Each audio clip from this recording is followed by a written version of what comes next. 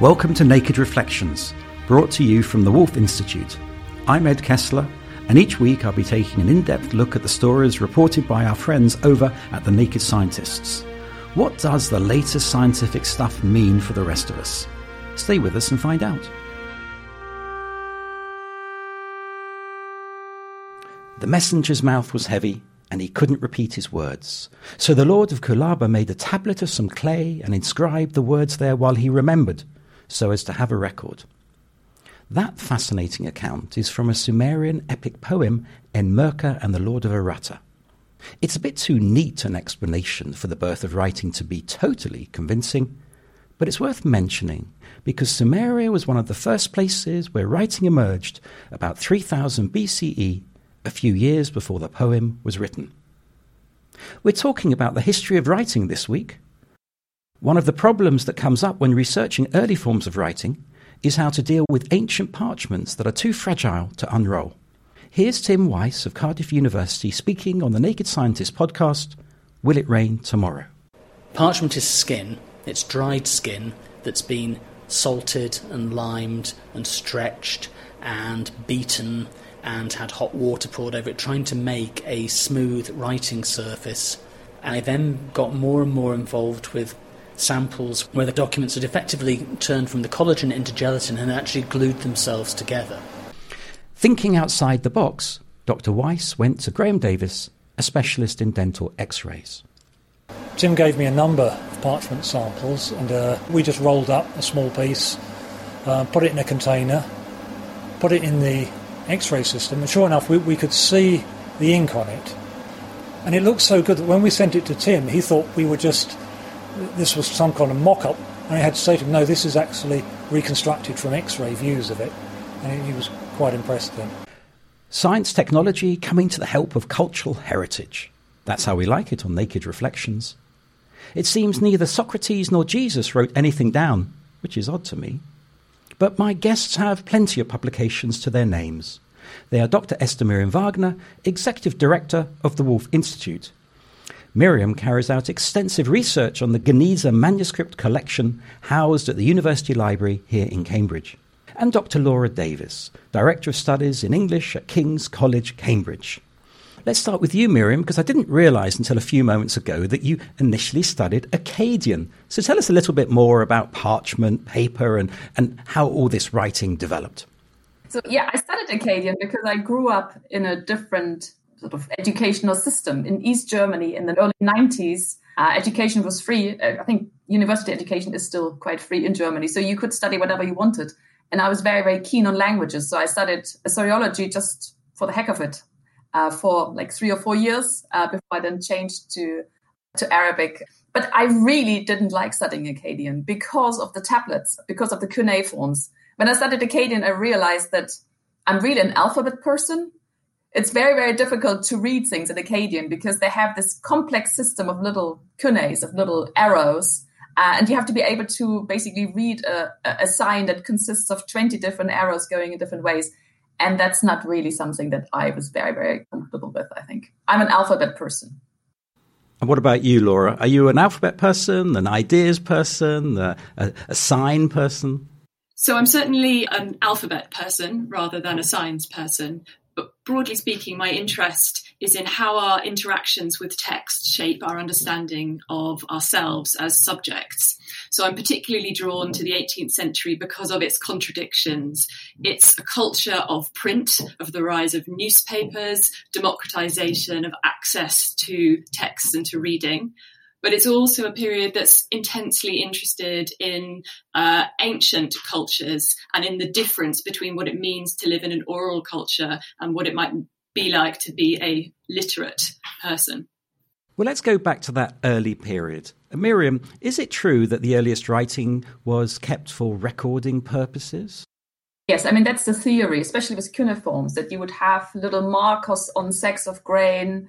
And this is also something that we see all over the world. People don't start writing because they want to write sort of belletristics or they want to, read novels. People write because they have a pragmatic need to record something. So all over the world, The first sort of evidence of writing is usually in the context of accounting for tax purposes, make sure that the king or the ruler gets the fair share of crops and money. So, like with everything else, the real pragmatic need behind writing is usually to do with economics. So when and how does writing develop to express thought and narrative? Well, it comes pretty soon after, I think. You can really see the spread of alphabets from the various places where it is invented. And it's invented first in Sumeria, and from there it spreads and it sort of fertilizes ideas of writing. So, for example, early alphabetic writing. The first alphabets were in cuneiform, and then people thought, actually, we could also probably have symbols rather than these sort of quite difficult to read cunees. For example, our alphabet, Latin, comes from Greek alphabet. Greek alphabet comes from Phoenician. Basically, the Phoenician alphabet consists of originally symbols, like, for example, the letter for R, alpha, is the head of a bull. So you have the head of a bull, and then in the Greek alphabet, it's sort of tilted 90 degrees to the side, and then, that is basically the letter R. So people came up with these sort of systems because they understood that it's much easier to have one sign only for each sound.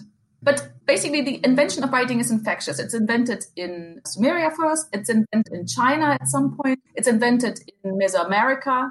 And there's a debate about whether it's also invented in Egypt or whether the Egyptians were sort of spurred on by seeing Sumerians sort of write something down, and then they also invented hieroglyphics. In your field, Laura, there was a resurgence of interest in early writing.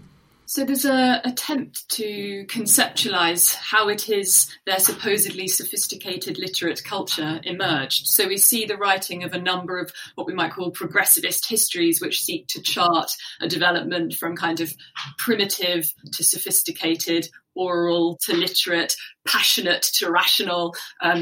They're interrogating these binaries as much as perpetuating them.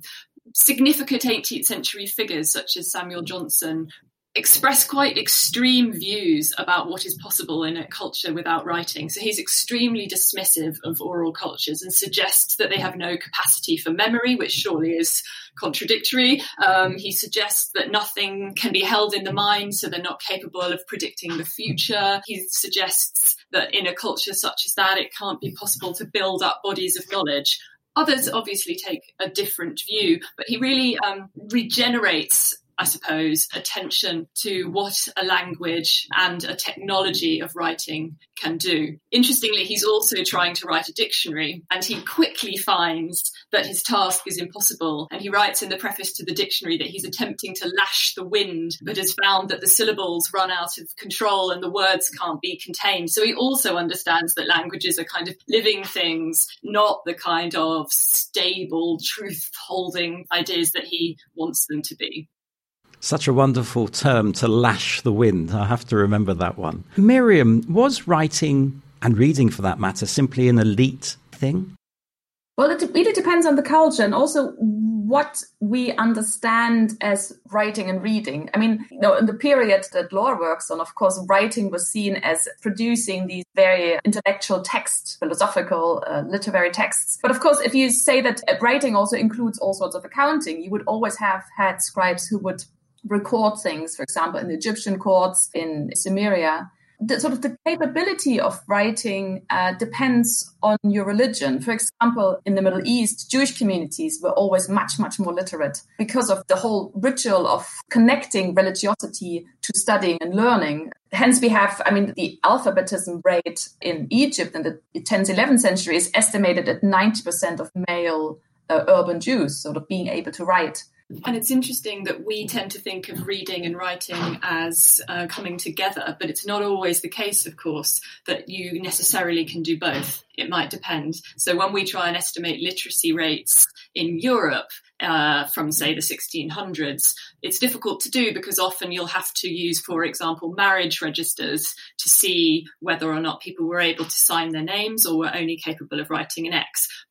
But because they could do that, it doesn't necessarily mean that they could read extended prose, or they might be able to read the Bible because of practice and because of associating the words with the sounds that they'd heard out loud. But again, they may not be able to read in another genre. And literacy rates, I think, are still surprisingly low in the period that I work in. as I've said, it's hard to know precisely, but we're talking maybe 30% or so of men in 1640s might be literate, and sort of double that by the mid-18th century, and approximately kind of half for women. So you're looking at about 40% literacy rates for women in the mid-18th centuries. And again, it varies by religion and cultural group. But it's not the case that absolutely everyone is reading novels all day.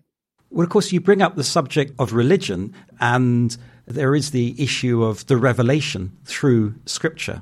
The Quran, of course, is known as the perfect revelation. Jesus is known as the Logos, the Word of God. What implication does that have for our understanding of writing and the transmission of ideas?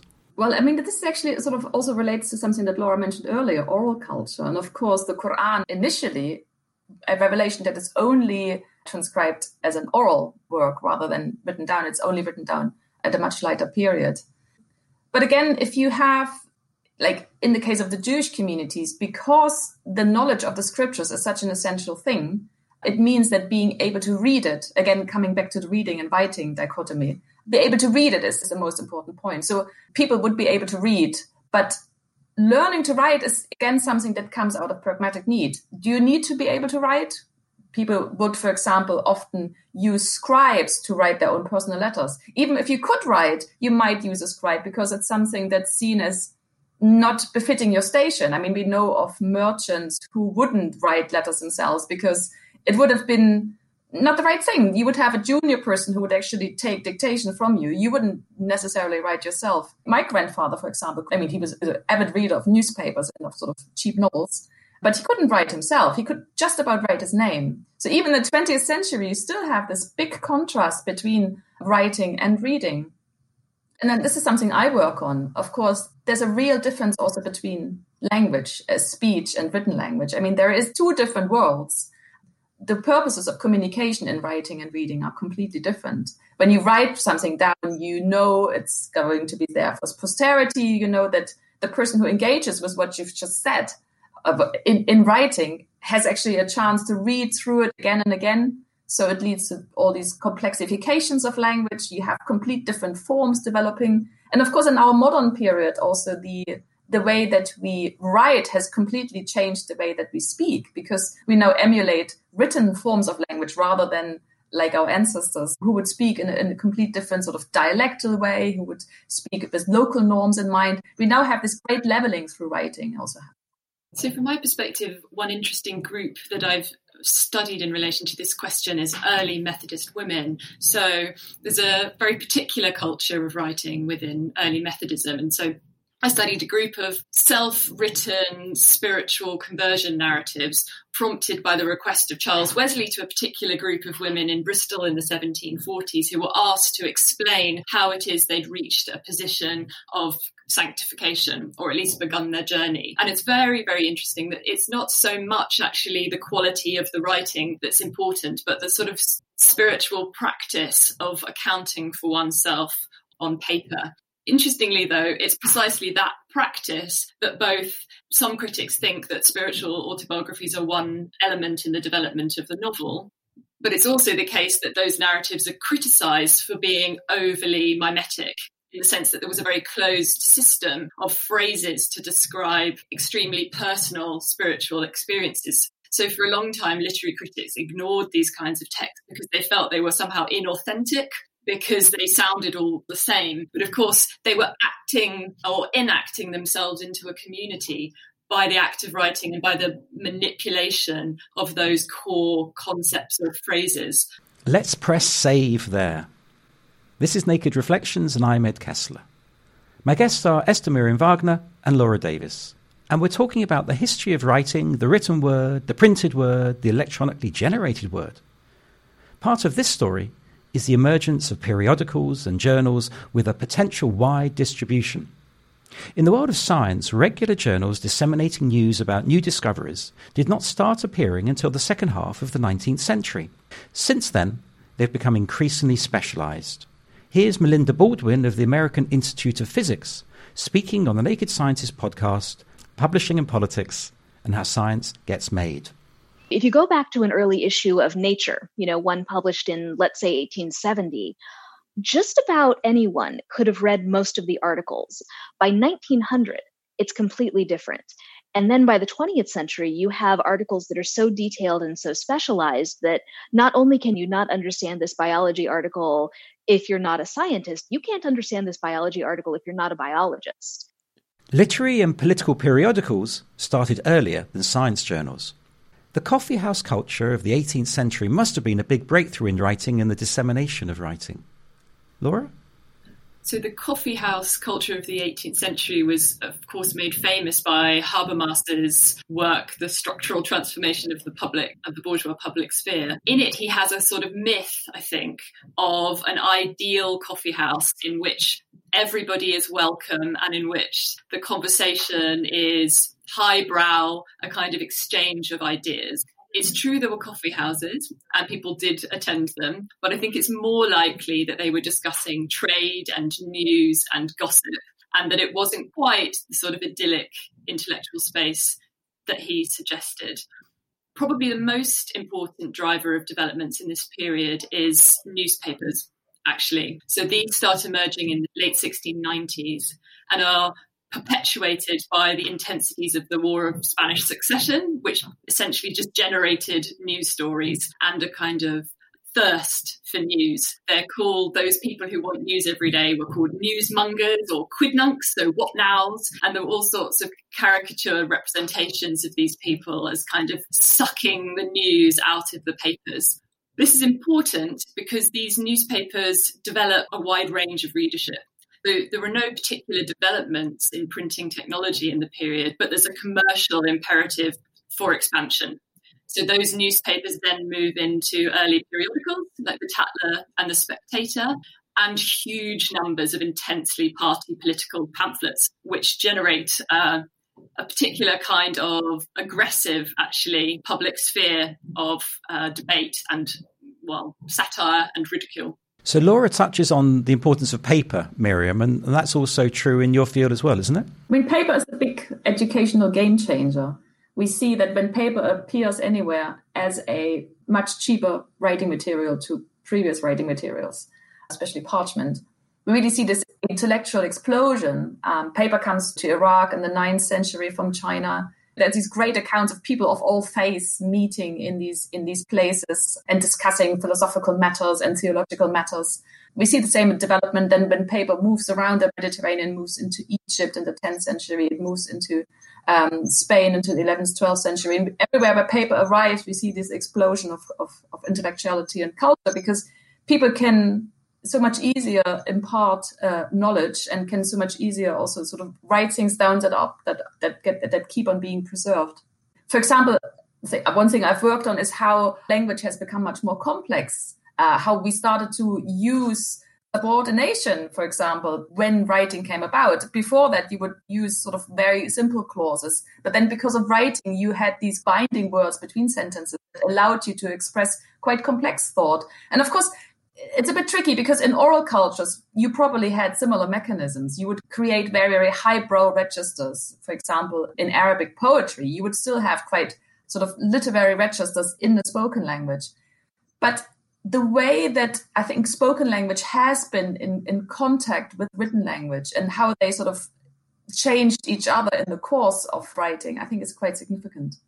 And that's really interesting because the period that I work in, the attention is to a kind of a standardization of language. So it's partly dictionaries, but it's also a kind of class consciousness that creeps in, and about regional divergences too. So I mentioned Samuel Johnson and his dictionary earlier. Of course, his biographer, James Boswell, is Scottish, and he embarks on a regime of banishing Scotticisms from his language. And there were all sorts of dictionaries, sort of primers that were produced to help you to sound more like a sort of standard male Southern elite gentleman. Some of that, of course, is bled into a sort of received pronunciation and histories of what is possible on the BBC and all of that. But it really appears in that earlier period. And was there a reaction against that as well, or is that a modern phenomenon? There certainly is. not necessarily by the production of rival dictionaries, but we see it emerging in labouring class poets, for example, who determinedly and proudly use their local dialect, whether that be unconsciously and naively or on purpose. So somebody like John Clare would be an example of someone who is so proud of his Cambridgeshire dialect that he uses it to great original effect in his poetry. Well, let's talk a little bit about the implements as we come into the modern period, if you like, before we get onto texting and computer. The humble pen. Tell us a little bit about that pen. What did the creation of the pen do for writing? Of course, with cuneiform, you basically had these little sticks, these little styluses that would allow you to do imprints of these cuneiforms. And then when you started to have alphabets, you started to have the other forms of implements. You had quills, you had pen reeds, you had all sorts of plants that you would model into a pointed stick, which you would then basically dip into some sort of liquid. But of course, before that, you also had other little sort of pieces of wood with which you would scratch, for example, into wax. I mean, something that most people wrote on for thousands of years was wax tablets. Of course, none of these have been preserved, and we don't have that rich culture that was probably produced on wax because it's just not a durable material. I mean, the quill pen exists still up until the 18th century, although we start to see metal pen nibs emerging. So it's not entirely clear when that was, but it's also possible to look at clues. So in Samuel Pepys's diary, he writes of a silver pen with ink in it, and that's in 1663. But you don't really see the patents for the pens that we recognise as fountain pens until the first 10 years of the 1800s. But what's really interesting to me is that actually with printing, you return to that mechanism of impressing upon a surface that's there with the wax tablet, and of course is there when you're trying to inscribe symbols onto other materials. And, frequently people mention John Locke's understanding of the mind as a tabula rasa, but he doesn't in fact actually use that phrase. He says, let us imagine a mind as a sheet of blank paper void of all characters. So it's quite interesting that he specifically is thinking about paper, and his language for the acquisition of ideas through experience is repeatedly the language of impressions. So he talks about ideas being impressed upon the mind. And that turned out to be really important for understanding the other meaning of the word character, right? That it can be both a letter, but also the sense of somebody's collected attitudes and moral status, etc. So that sense of being impressed upon is something that humans do, but also how they're understanding themselves as being shaped by the world around them. And you see it also in personal writing, that people, in order to create immediacy in writing between them and the person that they're writing to, often they use regional forms. You would use a form that is sort of consciously dialectal or consciously below the highest register in order to create some sort of intimacy between you and that person. And that's something that, of course, we still all do. I mean, you can see that in your texting or in sort of more informal writing, but it's something that people have been doing for basically thousands of years as well. That seems such a long time ago, Miriam, and I suppose we've got to bring it right up to date, and the fundamental change in the nature of writing with smartphones, with texting, with all sorts of telecommunication that's available. So let's just draw this podcast to a close and discuss the fundamental change that's going on right now. Has writing changed forever? Laura? The purposes of writing remain as they always were, storing, retrieving, manipulating information, communicating information, disseminating information. All of those things are still what we use writing for. We still have a range of relationships to writing, just as we always did, so that a text message is different from a postcard, which is different from a novel, which is different from a religious text. However, the sense that we might have is of perhaps a changing relation between how we speak and how we write. I wouldn't say that this is fundamental. These kinds of things have been shifting over history, but there has been some work on electronic communication and hypermedia texts, etc., as a kind of secondary orality, so a kind of mode of communication that shares more qualities than previously with oral communication. We also, of course, are using emoticons and little symbols to convey information successfully or not, I don't know. And what do you value in the act of writing?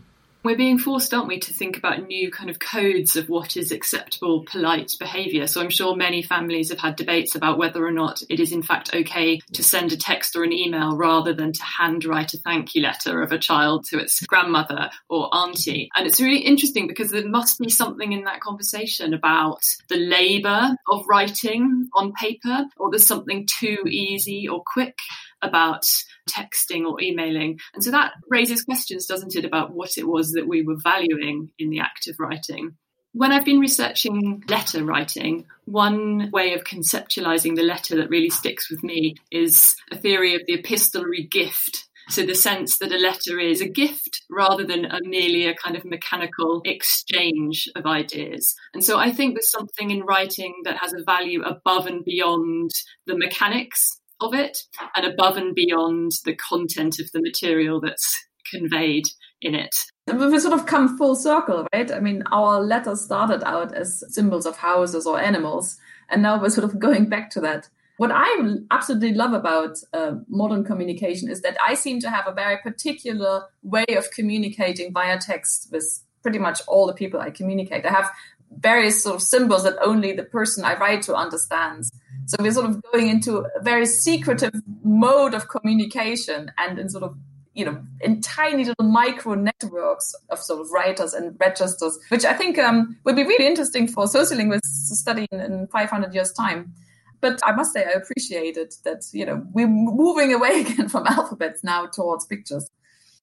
Does that mean we've lost the connection with writers because all of us are writing so much less? We're using our keyboard rather than our fingers. I mean, there's a difference, isn't there, between the act of writing and the ability to imagine yourself as a writer. So there's a kind of agency and a degree of authority that comes with being able to express oneself on the page or on the document on screen that is not afforded to you if you cannot construct sentences, move words around, etc. So I think we haven't lost the historical tradition of what it means to wield a quill or a pen or a brush, but we may have a different relation to those kind of myths of famous authors who sat down in the morning and wrote a whole novel without stopping. It's Hunter S. Thompson is one of those.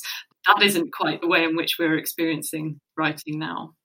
I was scarred as a child of having bad handwriting. I think I'm probably a left-hander who was trained on the right. I have terrible, terrible handwriting. So for me, the computer revolution came just in time for me to actually write, because I can't write by hand. I just can't. And I cannot express sort of complex thought in handwriting.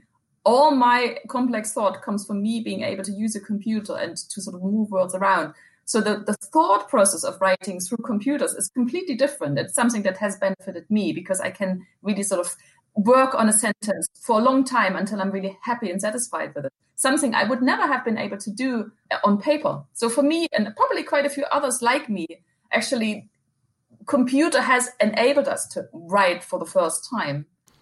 Well, to mix my metaphors, I'm putting down my quill and reaching for the blotting paper because we've reached the end of this podcast. I'd like to thank my erudite guests, Esther Miriam Wagner and Laura Davis. And we'd like to hear from you at nakedreflections@wolf.cam.ac.uk. Let us know where we're going wrong or what we're getting right. If you'd like to catch up with our back catalogue, you can find more episodes of Naked Reflections and subscribe to the Naked Reflections podcast, wherever you access your podcasts, or at nakedscientists.com/reflections. I'll be back with more guests next week.